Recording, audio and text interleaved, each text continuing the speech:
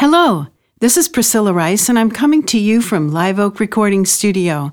This week, we're going to have a rebroadcast of one of our earlier classic podcasts. We hope you enjoy it, and thanks so much for listening. Episode number 573. Dude, where are my wheels? You're listening to the official BNI podcast with BNI founder and Chief Visionary Officer, Dr. Ivan Misner. Stay tuned for networking and referral marketing tips from the man who's been called the father of modern networking, along with suggestions and insights into getting the most from your membership in the world's largest networking organization, BNI.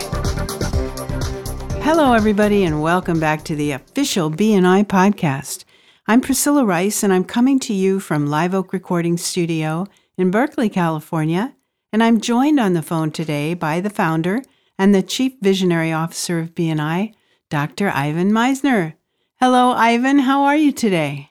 I am doing fantastic today, Priscilla, and I have a topic that's very unusual title. Would you not agree? I definitely agree, and I'm totally curious. So I recently visited Los Angeles, where I grew up, where I lived for many, many years. I was driving through an area that I grew up around, and I was regaling my wife with a story about a job I had in a pretty tough neighborhood when I was in college. And at the end of the story, Beth said to me, "You have got to tell this story in a podcast." So here it is. It's sort of one of my early lessons on the value of networking.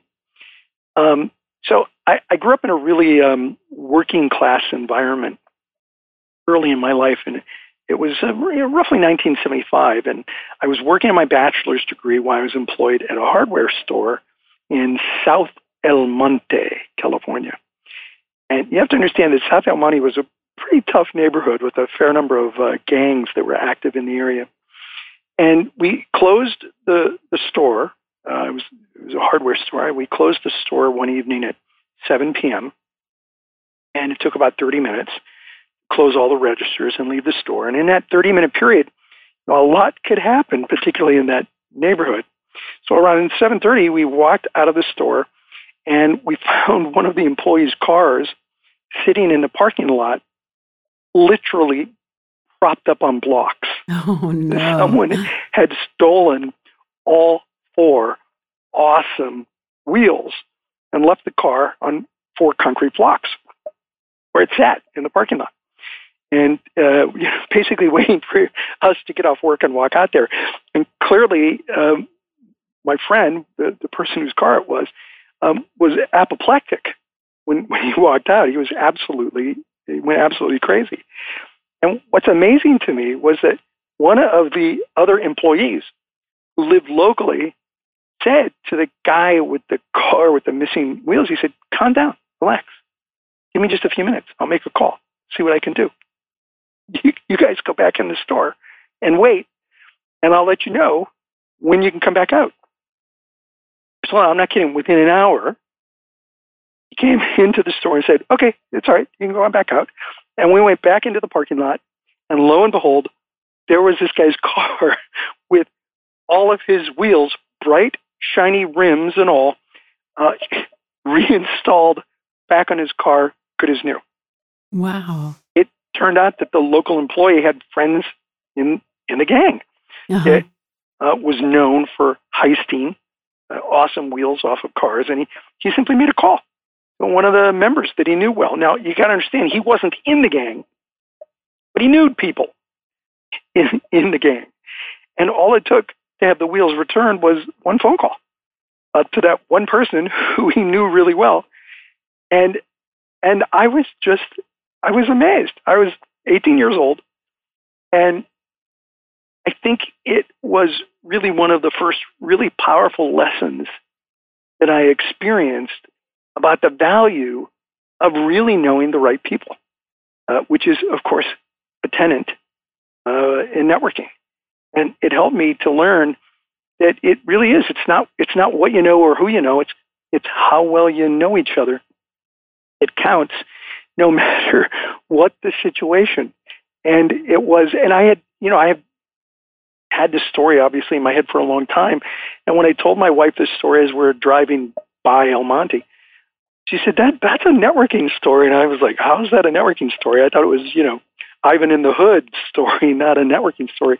And she said, no, this is, it's about who you know and how well you know them. And the fact that he could make this call and have our fellow friends' wheels not just dropped off, but put back onto the car was hysterical and true.